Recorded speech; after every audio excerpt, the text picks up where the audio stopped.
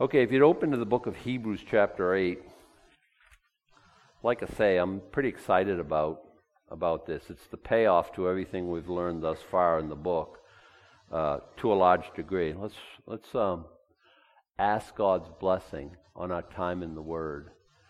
Heavenly Father, we don't rely on our own wit and wisdom. We rely on the Spirit of God to take this, your message, and place it in our hearts in such a way that's helpful and that we can know and that we can do, we can understand. And Lord, this is such a tremendous blessing here this morning. I just pray that I don't Charlie Brown it. And, things can go wrong all the time. We can be distracted. We can be 1,000 other places. But I pray that our attention would be right here, right now, on your word, and that you would be pleased to bless us. In Jesus' name, amen. Now the things we have spoken, this is the sum. This is some. We're adding it all up, okay? Listen, 7 chapters, and some of it has been difficult, frankly.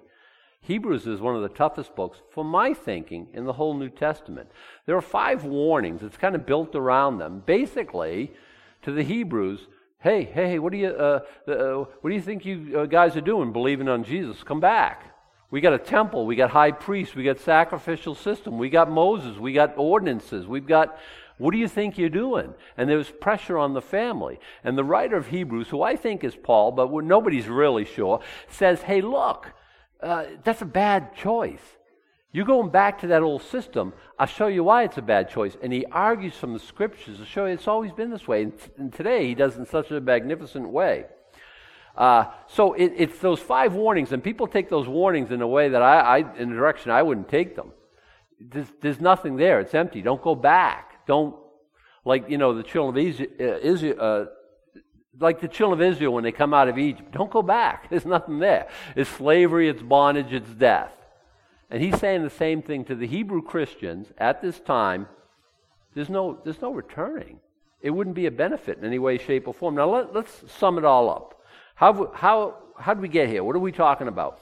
We have such a high priest, and he's talked about that for the last couple chapters.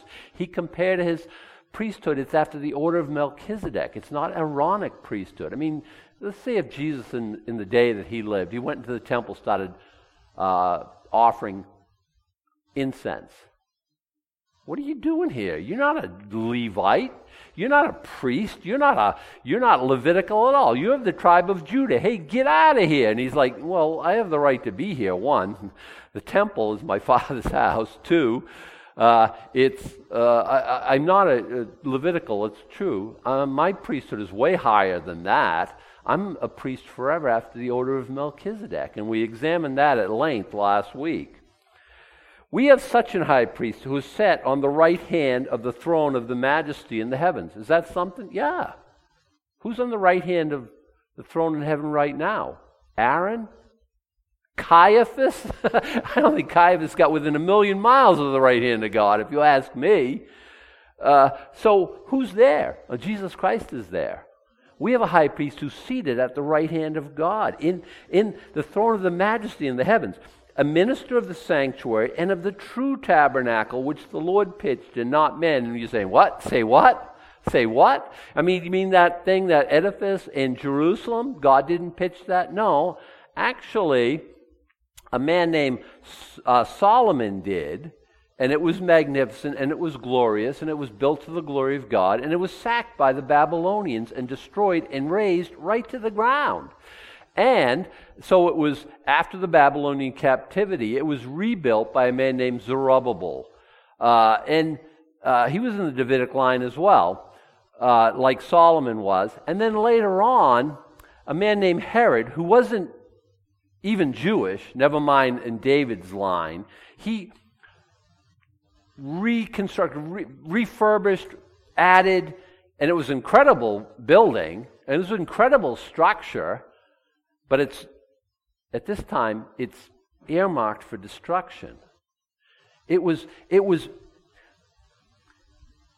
Jesus is a minister of the sanctuary of the true tabernacle, which the Lord pitched, not man. You mean there's another tabernacle, there's another temple besides the one that's here in Jerusalem? Let's keep reading. For every high priest is ordained to offer gifts and sacrifices, which it is of necessity that this man hath somewhat also to offer. What is he saying there? Priests offer sacrifices. This man, i.e. Jesus, did he have an offering? Sure he did. For if he were on earth, he should not be a priest, seeing that there are priests that offer gifts according to the law. Is gifts according to the law a good thing or a bad thing? Well, we understood last week that the law makes nothing perfect. That's why there had to be continual gifts and offerings. I live by the law of God. Well, good luck on that. One, you don't. Two, it doesn't make anything or anyone perfect. It was never designed to. The law shows us perfectly that we're sinners and we can't attain to it. On Wednesday night, if you've been here, we've been looking at the Sermon on the Mount. Well, I live by the Sermon on the Mount. No, you don't. You're ridiculous. Nor can you. The last verse I think we looked at Wednesday night is be perfect as your Father in heaven is perfect. Anyone here signing up for perfection? Yeah, I never make a mistake. I'm just like God. You can't tell us apart. I'm as wise as Him. I'm as holy as Him. I'm as set up. Nobody makes that argument. You know what you say? You know what you say to me? Well, nobody's perfect. I'm thinking, right. That's correct. And what you're saying is, well, I'm a sinner too, and I'm feeling you. I am too. I get it. And here, you understand that the priests, the earthly priests, they're offering gifts according to the law. And they serve as an example of the shadow of heavenly things. Listen, shadow, this changes everything. When God told Moses, make a tabernacle, He says, make it like the pattern of what you see in heaven. The heavens are true. What we see on earth, even if in its magnificence, is a shadow. How many of you guys have kissed a shadow of your wife? I got the real deal. Why would I? Now, I know, I was going to say, how many of you have kissed a photograph of your spouse? I know you girls used to have a picture of your guy, and you used to have it, under your pillow, and you'd hug it, and you'd kiss it, and you'd write your name and his last name and 1,000,000 times. But even if you have the picture and the photograph, when you have an opportunity to kiss your spouse, there's no comparison, is there? I've pictured my wife at my work, and I like it. It's good. I don't feel about picture like I do about her. Doesn't that kind of make sense? These people, they're really in love with the shadow. It's picture of the heavenly, and they're thinking, no, I like the shadow better. Ours is the heavenly. It's the true. It's the actual factual. It's the real. It's the substantial. It's not the type, the form, the shadow.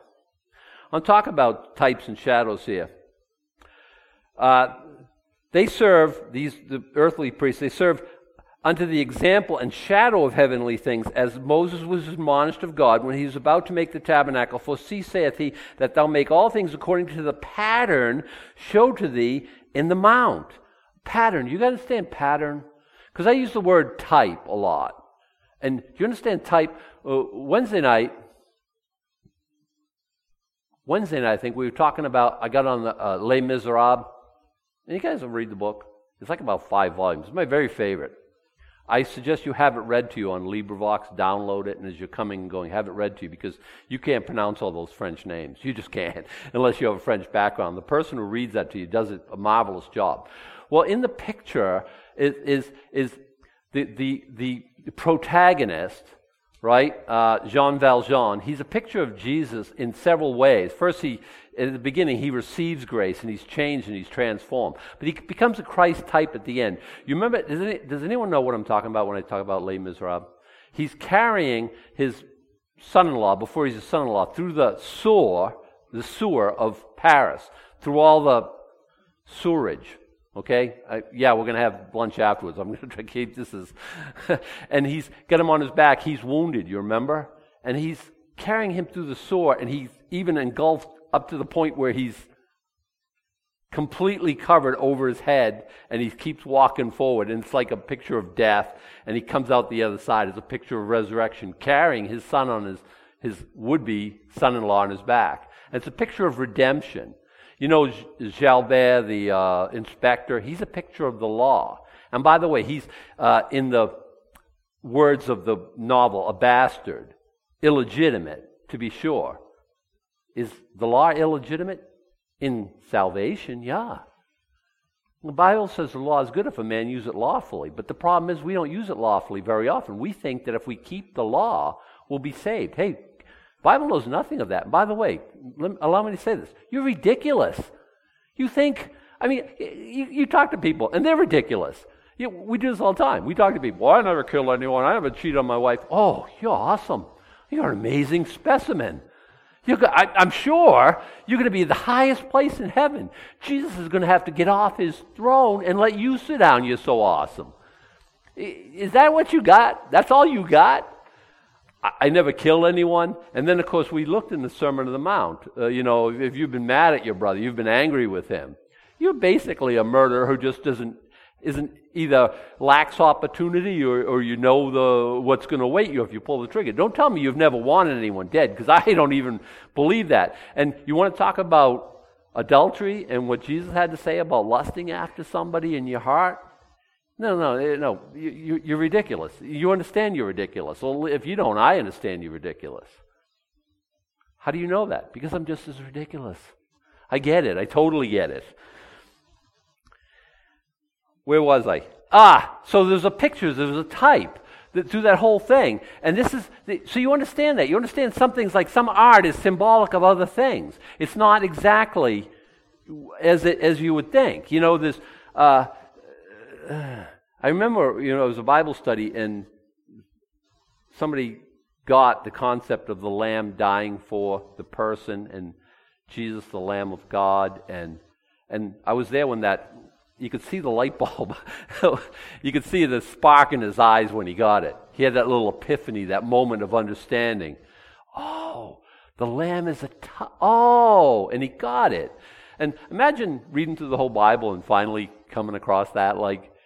You think those things are so obvious. Well, they're not, until sometimes you connect the dots in such a way that people can't miss them. Look at, see that thou make all things according to the pattern showed thee in the mount. Now hath he obtained a more excellent ministry. Why? Because he's in the real, not the type. He's not the shadow man, he's the reality man. But now hath he obtained a more excellent ministry, by how much also he is the mediator of a better covenant, which was established upon better promises. Now look, people say, we got the temple, we got the high priest, we got Yom Kippur, we got Passover, we got. Not for long, you don't. Jesus is his is substantial. It's going to, that temple you're bragging about, it's a mark for destruction. And in a few years from now, that's going to be leveled to the ground. You understand? Jesus is a better ministry. Is established upon better promises. What do you mean? Well, let's keep reading. For if that first covenant had been faultless, then should no place have been sought for the second. Doesn't that make sense? But God's been talking about the second covenant all along, from their scriptures. What do you mean? For finding fault with them, he saith, Behold, the days come, saith the Lord, when I will make a new covenant with the house of Israel and with the house of Judah. He's drawing upon Jeremiah 31:31. Jeremiah's in the Old Testament. All Hebrew people would believe that Jeremiah was a prophet of God, and what he wrote was the Word of God. And he's using your script, but he's been doing this all along. He's using their scriptures to make the point. You should have understood that there was a new covenant coming. What are you, Bible illiterate? He's chiding them in the idea you should have known this all along. You should have known that that first covenant had a terminus. That's why God was talking about a new covenant.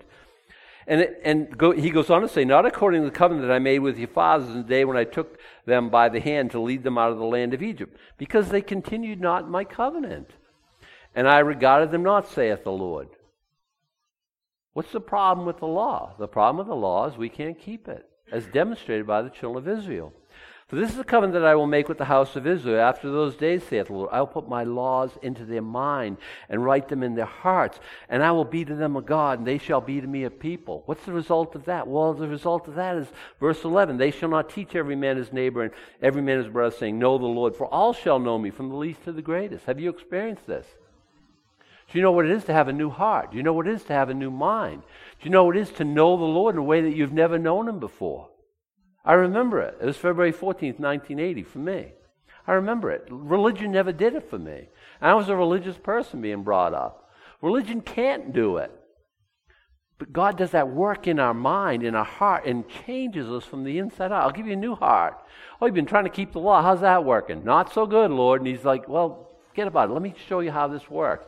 And he, born again, transformed. If any man be in Christ is a new creation. Does anyone know what I'm talking about? Am I just talking a room full of empty? Does anyone here understand? Say, yeah, I know. I get it. Amen. That's a good word. Okay, look. You get it. You understand. You know what it is to be born again. You know what it is to be transformed.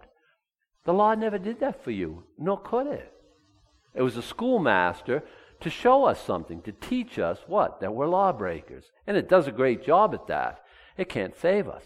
So when people say, come back to the law, and he's saying, why? That had an end date on it. And it wouldn't have if it was perfect, but it never made anyone perfect, and it couldn't be. So God, even at the beginning, said, hey, I'm going to have a new covenant with you. This is a covenant I'm going to make with the house of Israel. After this, you say, I'm not the house of Israel. You are. Israel means ruled by God.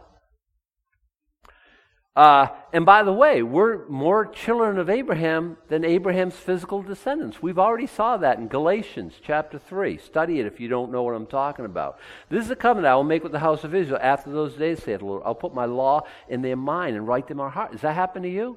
It's called being born again. You say, I don't know what you're talking about. What is this? I have His law on my mind. My heart is, I have His law on my heart. You're not born again if that isn't the case. And by the way, I'm not trying to throw you under the bus or anything. Come, we'll settle that. We'll fix that. You ask Christ in your heart like I did. Save me, Lord. Will He? Oh, yeah. Will He turn you away? No way. Yeah, but I've done some wicked things. Yeah, welcome to my life. I'm feeling you. I understand. You know, I saw a video this morning. A guy was talking to a Jehovah's Witness, and he says, okay, I just been stabbed in the back.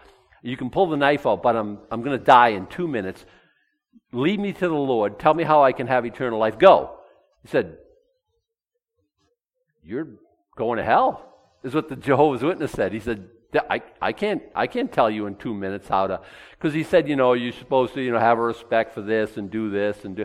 He says, and basically he was saying 2 minutes, you got nothing. You're going to, I'm sorry to say, you're not going to make it. I thought man, that's a flawed system. Could you tell somebody in 2 minutes how to go to heaven? Easy peasy, right? Does that conversion happen in minutes? Yeah, we get it. God changes us. He puts His law in our minds. He writes them on our hearts. We know the Lord. Everyone shall know me, from the least to the greatest. No man needs to teach his neighbor. You say, what are you doing? I'm teaching you the Bible. And the Bible will help you know more and more about God. We have these bad ideas about God from time to time. We think He's vengeful. He's a just God. We think, I did some stuff. I'm in a heap of trouble. Well, let's hang on to that. Look at what He says about Himself. I will be merciful to their unrighteousness and their sins and their iniquities. I'm sorry, I was getting ridiculous here. I will remember no more. I still think that's so beautiful. God, you know that thing I was talking about the other day where I messed up and I really blew it? And Adam, what are you talking about? When I did the thing that I don't know what you're talking about. You say, what is he, a doddering old man who can't remember stuff? No. He knows everything. He can choose to forget. Try that one. Because there are things I wish I couldn't remember. I hear people from time to time, I can't forgive until I forget. Wait, what? What verse are you leaning on? I hope you don't think this one says that. I forgive and I never forget. It's not like I'm holding it against somebody, but when somebody's betrayed me and stabbed me in the back, I remember that. I wish I could forget it. What I'm saying when I say I forgive you, I say I'm stepping out on faith. I don't feel good about what you've done, but I choose to just not hold it against you. I'm not going to bring it up anymore. I'm not going to rub your nose in it. That's what I mean when I say I forgive. What do you mean? I'm saying I leave my gift at the altar and I go and make something right because it's so important. So you come to the altar, right? And what is that all about? Because I'm thinking Sermon on the Mount because we were just there. I'm making an offering and I'm asking God to forgive me. Oh, but I have something against this person. I'm not willing to forgive them. and I'm asking God to forgive me? What's wrong with that picture? He's saying, I won't do it. I won't do it.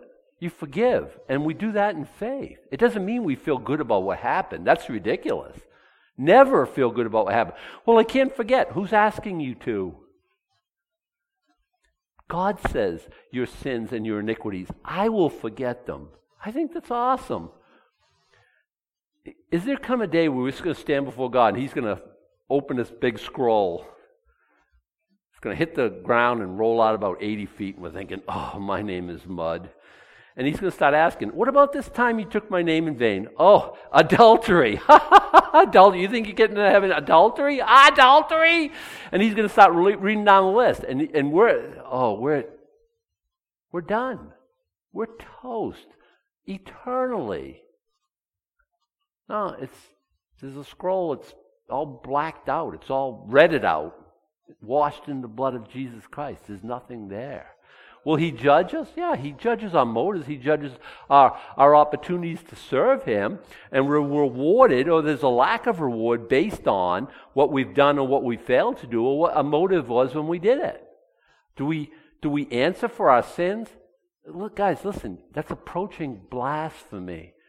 Jesus answered for our sins. Because I know some of you are thinking today, right now, you're thinking, oh, I wouldn't like to stand in front of God. He's going to get me. No, He got Jesus on your behalf. This is the gospel of Jesus Christ. Listen. There's nothing in the world like this. There's no other. There's a guy, hey, 2 minutes, I'm going to die. I'm going to stand before God. What do you got? Nothing. You're going to hell. There's nothing like the gospel of Jesus Christ. Nothing. And isn't that awesome? You can be the man on the cross, dying for your sins. Next to Jesus. Hey, remember me when you come into your kingdom. Sure. Amen. You'll be with me today in paradise. How you like those apples? He can do that. 2 minutes from death, 2 hours, 2 years. We're all terminal. By the way, don't wait till you're stabbed in the back 2 minutes.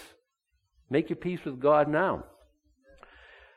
Everyone's going to know me, from least to the greatest. I'll be merciful to their righteousness. Their sins and iniquities will I remember no more. And that He saith, the new covenant He hath made. The first old, now that which decayeth and waxeth old is ready to vanish away. Has it? Oh, yeah. Oh, yeah. It was never a means for righteousness. The problem with the law is the do's and don'ts. We kept doing the don'ts, and we failed to do all the do's. You know how many? Anyone here know how many laws there are in the Old Testament? 600 and something.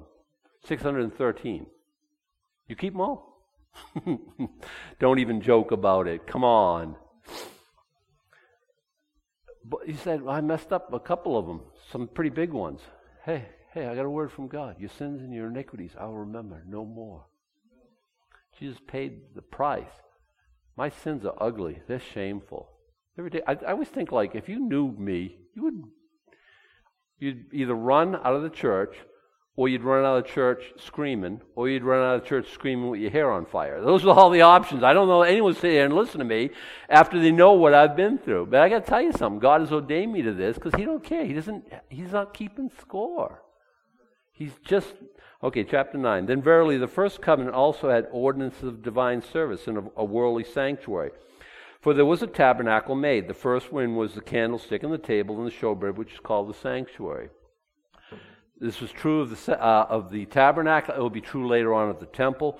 And after the second veil, the tabernacle was just called the holiest of all. Now, He's making a difference. He's teaching us something, and He's going somewhere with this. Okay, inside the temple proper, there's a holy place and there's a most holy place. There's a veil separating the holiest of holies from the holy. Okay, there's a inner place and then there's an inner place. Okay, and the inner, or the holiest of all, the holy of holies, it had this golden censer. You think that's the altar of incense? No, I think it was the golden censer that Aaron took in there, and I think it's been in there ever since. The golden censer, the Ark of the Covenant, and that's indisputable. We all know that. The Ark of the Covenant, the box, the chest, as we would think of it. It's yay by yay by yay, and it's a cubit and a half by a cubit, I think, or something. I can't remember. And it's made of, I think, cedar wood, and it's overlaid with gold all around. Very heavy. It would be like 600 pounds or more. And it depends on how thick the lid is and how actual. But, we're talking about a lot of men carrying it. It's heavy, and it's got this, as we would think of it, a lid on top. And let's just read his description.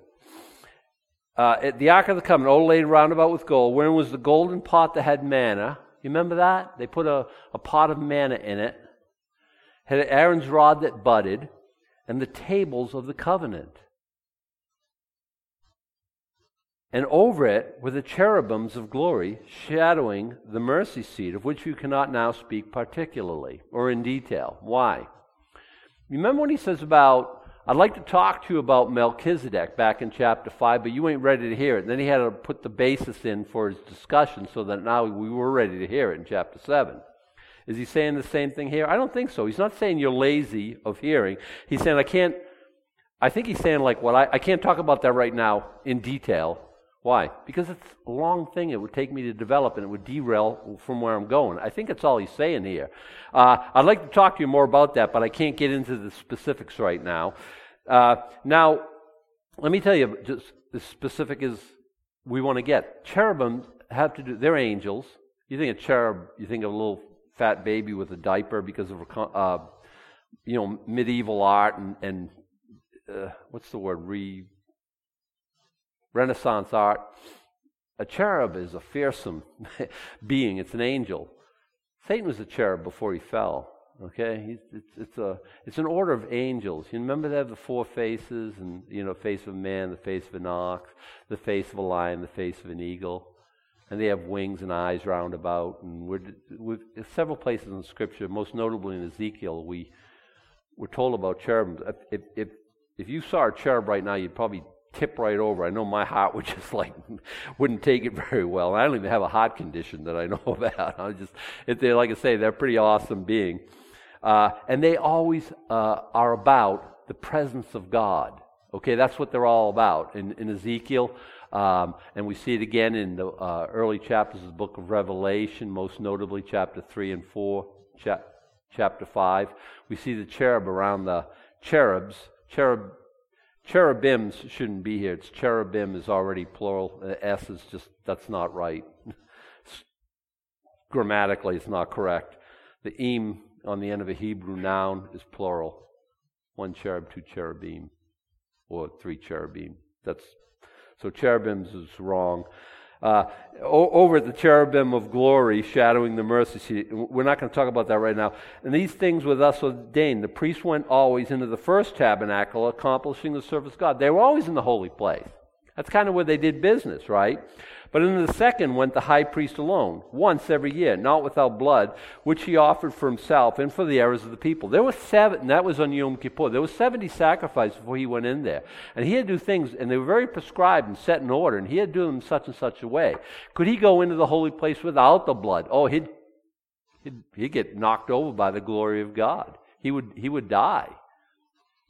Could he go in there without the blood? No. Could he go out there without the ceremonial washings, without all the sacrifice in place? No. So he went into the Holy of Holies once a year, only the high priest. Really? Yeah. So what do they do now? They don't have a temple. They blow a trumpet and all your sins go away. Without the shedding of blood, there is no remission of sin. So if I were Jewish, I'd think of a different... Just a thought. But in the second went the high priest alone once every year, not without blood, which he offered for himself and for the errors of his people. The Holy Ghost, this signifying that the way into the holiest was not yet made manifest, while as the first tabernacle was yet standing. The Holy Spirit's telling us something, the writer says, that the way to the presence of God is not manifest yet. So listen to the argument. Come back to Judaism. We have the temple. We have the high priest. We have Yom Kippur. Yeah, I live in the presence of God. You got a high priest who's going in on my behalf. I'm taking a step backwards, aren't I? Now, once the temple's destroyed, where's your argument now? That temple's earmarked for destruction for a reason. God's saying, I'm done with this. Oh, no, Adam, no. Titus Vespasian and the Jews were rebelling, and he came in and he sacked Jerusalem, and 1.1 to 1.9 million people were killed, depending on whose statistics you listen to, and the whole city was ransacked, and the temple was destroyed, and it was set on fire, and it melted down. All the gold that was covering everything got in between the cracks, to the point where every stone was disassembled right down to the very foundation. As Jesus said, not one stone would be on another. That's what happened, Adam. Yeah, that's in the natural. God's saying, I'm done with this. Or he never would let Titus Vespasian show up and sack the city anyway. I'm done with this. Now what do you got? Now what is your argument? Hey, I'm still living in the heavenlies. Jesus Christ is sitting at the right hand of God. Do I have an entrance into the throne room of God? Do I have to be a high priest and wait for some once-a-year thing and do this ritual with blood and go in there? And they would be in there and they have these bells that be ringing constantly. And if the bells stop ringing, pull them on out, reel them on out, because they got a rope tied to their leg, because if they tipped over, who's going in after them? You can't go in there. Wait, don't you live there? Don't you live in the presence of God? Remember we were talking about Coram Deo, the face of God. Don't you live there? Like everything I do is right in God's face. I live like I'm right in His countenance is upon me all the time. Don't we pray for His countenance to be upon us all the time? Don't we live at the right hand of God? We do in Christ. Aren't we we're told to enter into the throne room of God with boldness? It's saying, I'm thinking like bold as butter. I belong here. Myriads of angels, holy, holy, holy. Me, I'm a son. Free pass. Right into the presence of God anytime we want. Do I have to wait for a priest? I am a priest. Do I have to wait for a high priest? He lives right there. He's my older brother. He lives at the right hand of God. Listen. You ain't got an argument. You ain't got a leg to stand on. Oh, come back to the what? Destruction? It was earmarked for destruction. God never had in His mind that was going to make us perfect. Listen, I told you why I was so excited about it. This is the payoff. We live in the throne room of God. We don't wait for Yom Kippur. By the way, this sheds so much light on our are you troubled by the Sabbath keepers? Oh, Saturday's the day you're supposed to worship. The Sabbath has nothing to do with worship. It has everything to do with what day you should refrain from work. It's holy. Don't work. Now, should we do that? Well, should you keep all the Jewish laws that you can't keep? So a guy was telling me you got to keep Sabbath and stuff. A good friend of mine, he's born again, and he's Seventh-day Adventist. Not all Seventh-day Adventists. Seventh-day Adventist goes from cult to slightly askew Christianity, okay? And he's slightly askew Christianity. I believe he's born again. He's a friend of mine. And he was, you got to keep, what do you think? You're going to keep 9 commandments and the 10th one all of a sudden doesn't count? I said, a lot of the Old Testament rules don't count. How was your Yom Kippur observance this year, I asked him. My what?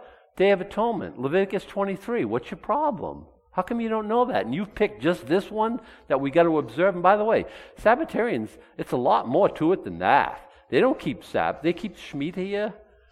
7th year they don't plant their garden. I mean, there's a lot more to it than that. But I'm just thinking, law, Shema, I can't keep it anyway. Thanks, Jesus, and thanks for giving me access to God. Do I think law is nothing? No, I think it tells us the heart of God. Well, listen, Sunday night we're in Leviticus. We'll be learning about Jewish dietary laws. And they have much to tell us. By the way, I won't tell you about that now. We're about to have dinner. And if there was scallops wrapped with bacon, I don't want to mess it up for you. So we were at this fundraiser last night, me and Suze, and the people coming around, they had chicken satay, and they had little egg roll things, and they had Swedish meatballs. But the lady, with the scallops with the bacon wrap, I was following her, okay, like a puppy dog. I had to tackle her a few times. It's really embarrassing. Hey, don't walk so fast, the lady. And I was grabbing them and stuff. Every time she came around, I had about 8 of them, I'll bet, right? To the glory of God. I'm just saying.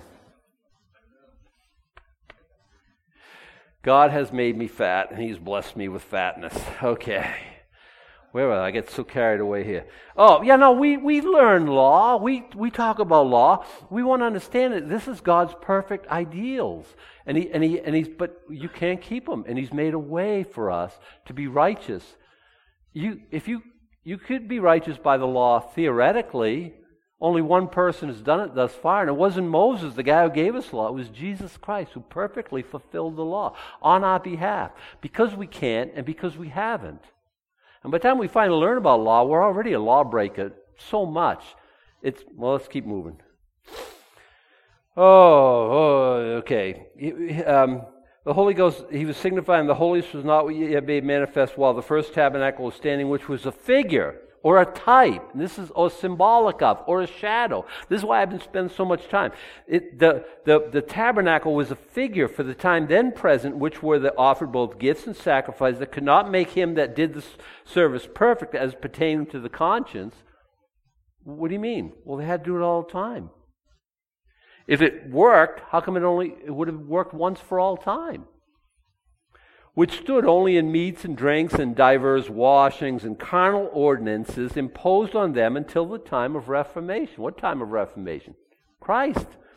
But Christ, being come and high priest of good things to come, by a greater and more perfect tabernacle, not made with hands, that is to say, not of this building, not of this world, neither by the blood of goats or calves, but by His own blood He entered in once into the holy place, having obtained eternal redemption for us. Isn't that a good system? You want to go do the other system? Listen, we don't have a tabernacle, we don't have a temple, but I'll put on some garb and pointy hat and all the right colors and stuff like that. And from now on, you sin this week, you'll bring a lamb, and I'll play the part of the high priest. I'll have to bring a lamb because I've sinned this week, or a goat. Goats are okay. Oh, you're poor, 2 turtle doves would be fine. I'll wring their neck right here. This place will be just covered with blood because guess what? Everyone's going to need you want to do that system? Or you negative? Or do you want to do the one that Jesus has installed already? He's neither by the blood of bulls, blood of goats and calves, but by His own blood He entered in once into the holy place. The Holy of Holies is the idea. The real one. Not the one that's symbolic of the real one here on earth. Having obtained eternal redemption for us. Is it like only for a year, like Yom Kippur? You got to do it again next year? Oh, no. It's eternal redemption for us.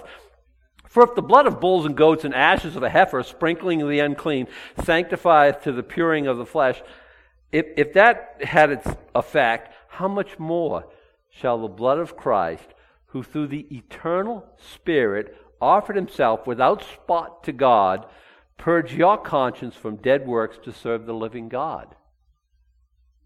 That's an amazing verse. How much more? How much better? How much? He offered His own blood, His spotless blood. We learn about that on Sunday nights. The offering always had to be perfect, unblemished. Okay? You couldn't have a lamb that was attacked by a wolf and it was all half chewed up and missing a leg and bring us an offering, because it all spoke of Jesus Christ, who was perfect. The priest examined the sacrifice. He never examined the person bringing it. It was a foregone conclusion that person had a flaw, that person had a blemish. Otherwise, why is he bringing a sacrifice? Don't you like God's way of doing it better? I'm flawed. I got to start living my life really good, and maybe I'll make it. Maybe I'll do more good than bad. I wouldn't like that system on my best day, to be judged by how much I've done. No, I want to be judged on behalf of what Jesus has done on my behalf. He took away my sins. He's cleansed me from all my wickedness. God has given me a new heart. But what about all that sin? Your sins, your iniquities, I'll remember no more, God says. You're a good God. You're a good God. For this cause is the mediator, He's the mediator of a new testament, that by means of death, for the redemption of the transgressions that were under the first testament, they which are called might receive the promise of eternal inheritance. Let's talk briefly about inheritance. We're going to finish this chapter. It's too much, and I don't want to rush it. Let's talk about eternal inheritance. Is it just your salvation, just fire insurance? You're not going to hell. Yay! It sounds like a nasty place. Outer darkness, gnashing of teeth, where their worm is not destroyed. No. Thirst all the time? No. Don't sign me up. That's a nasty place. And if all he did was save us from that nasty place, good enough. Yay, you're my hero forever. That's not all he's done. He's called us into an eternal inheritance. The meek will inherit the earth. We talk about like heaven or hell, like that's the end goal. No, if you read the last chapter of Revelation, it's a new heaven, a new earth. And that's yours and mine in Christ. He's promised us an eternal inheritance. For where a testament is, there must also be of necessity the death of a testator. Okay, he's talking about testament, a will, and it's not good until you die. I have one. I don't. I'm going to have one. But I've got for my life insurance, or for my retirement, my wife is the benefactor. I've made those things. And if we both die, then my son gets. You would imagine that's the case. Most of us have, who have reached my advanced ages, which is nobody here except one or two. When you're ready to retire, or you're retired or something like that, you have earthly goods, and you want them to. You don't want them to be taken by the state, not more than their share anyway. So you've got a will. But it only is enforced when you die, and that's what it's saying here. For a testament is of force after men are dead, otherwise it is of no strength at all while the testator liveth. Whereupon neither the first testament was dedicated without blood. The first time there was blood of animals. When Moses had spoken every precept to all the people according to the law, he took the blood of calves and of goats with water and scarlet wood and hyssop, and sprinkled both the book and all the people, saying, This is the blood of the testament which God hath enjoined unto you. Moreover, he sprinkled with blood both the tabernacle and all the vessels of the ministry. And almost all things are by the law purged with blood. And without shedding of blood is no remission. I said before, how do our Jewish friends now celebrate Yom Kippur? It's still on the calendar. It happened 3 weeks ago. Okay, they still have it, but they don't have a temple. They don't have a high priest. They don't know where the Ark of the Covenant is. How are we going to take blood that I got a goat and the whole, thing, and how am I going to sprinkle it on the Holy of Holies that doesn't exist on the covenant? We don't know any of that where it is. And who's the high priest? You have a hard time doing that. But isn't it important that you do? Well, without shedding of blood, there is no remission. The wages of sin is still death. And by the way, we understand, let's reassemble ourselves. Hey, they're going to do it.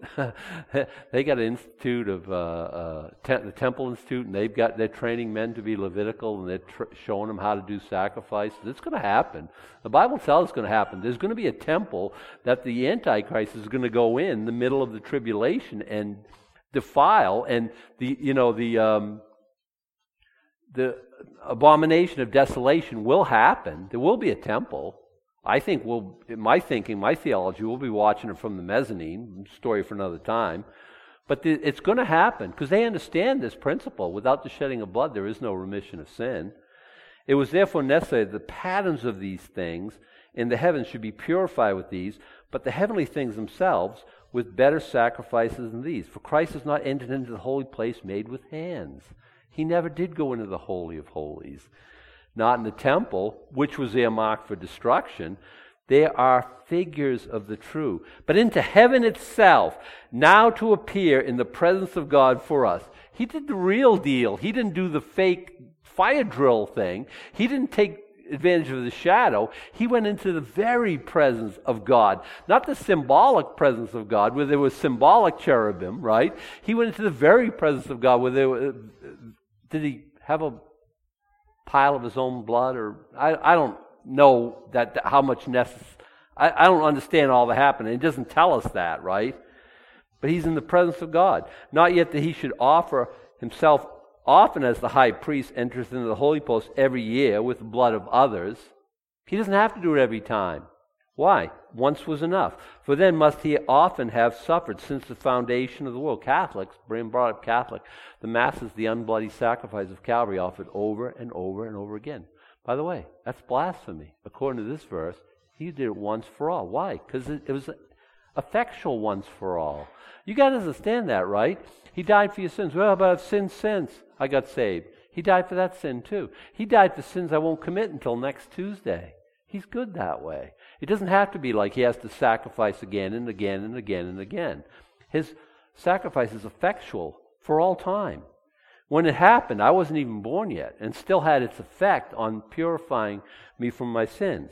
For then must he have often suffered since the foundation of the world. But now once in the end of the world hath he appeared to put away sin by the sacrifice of himself. Bulls and goats? No. The very blood of the Son of God. And as is appointed unto men once to die, but after this the judgment. Reincarnation is the motto, is what we believe in, right? And you come back and karma, and you, what a horrible system that would be. I'd come back as a jellyfish and then algae or pond scum. Just saying. I mean, if that's the whole thing, you'd get farther behind every time, wouldn't you? Like that old Tennessee Ernie Ford song. 16 tons, what do you get? Another day older and deeper in debt. That's how it would work. No, you get one shot at this thing. And after that, the judgment. You're going to stand before God. What do you want to do? Well, I never committed adultery. I never killed anyone. I got a better plan. Jesus died for all my sins. I've accepted him as my Lord and Savior. By the way, he'd know that anyway. Jesus will be there introducing you to God, your Father. Just saying. Okay, so we're going to finish there. So Christ was once offered to bear the sins of many. Once offered to bear the sins of all? No. Everyone ends up in heaven in the end. Love wins? No. The sins of many. Who are the many? The ones who accept him. We're not the majority. The majority is earmarked for destruction. By your own choice, there's a broad road that leads to destruction. Many there be that find it. The few, it's many, a lot of people are saved through the ages, but we're not the majority. We never are. Christ was once offered to bear the sins of many, and unto them that look for him shall he appear the second time without sin unto salvation. We'll start in that verse next time.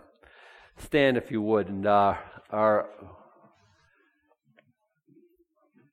going to send us out of here. Our worship guys are going to send us out of here in song. Lord, incredible blessings are ours. This great salvation. I, for one, am glad. I don't want that to be part of that old sacrificial system.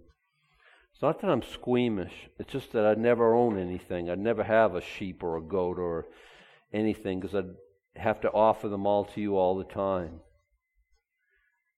I like this system better, where I'm inheriting all things, where I've become your very own son. You've put a new mind in my head and a new heart in my chest. And Lord, for as many of us who understand this, we praise you, we thank you for this glorious salvation. Now the Lord bless thee and keep thee. The Lord make his face shine upon thee and be gracious unto thee. The Lord lift up his countenance upon thee and give thee peace. Amen.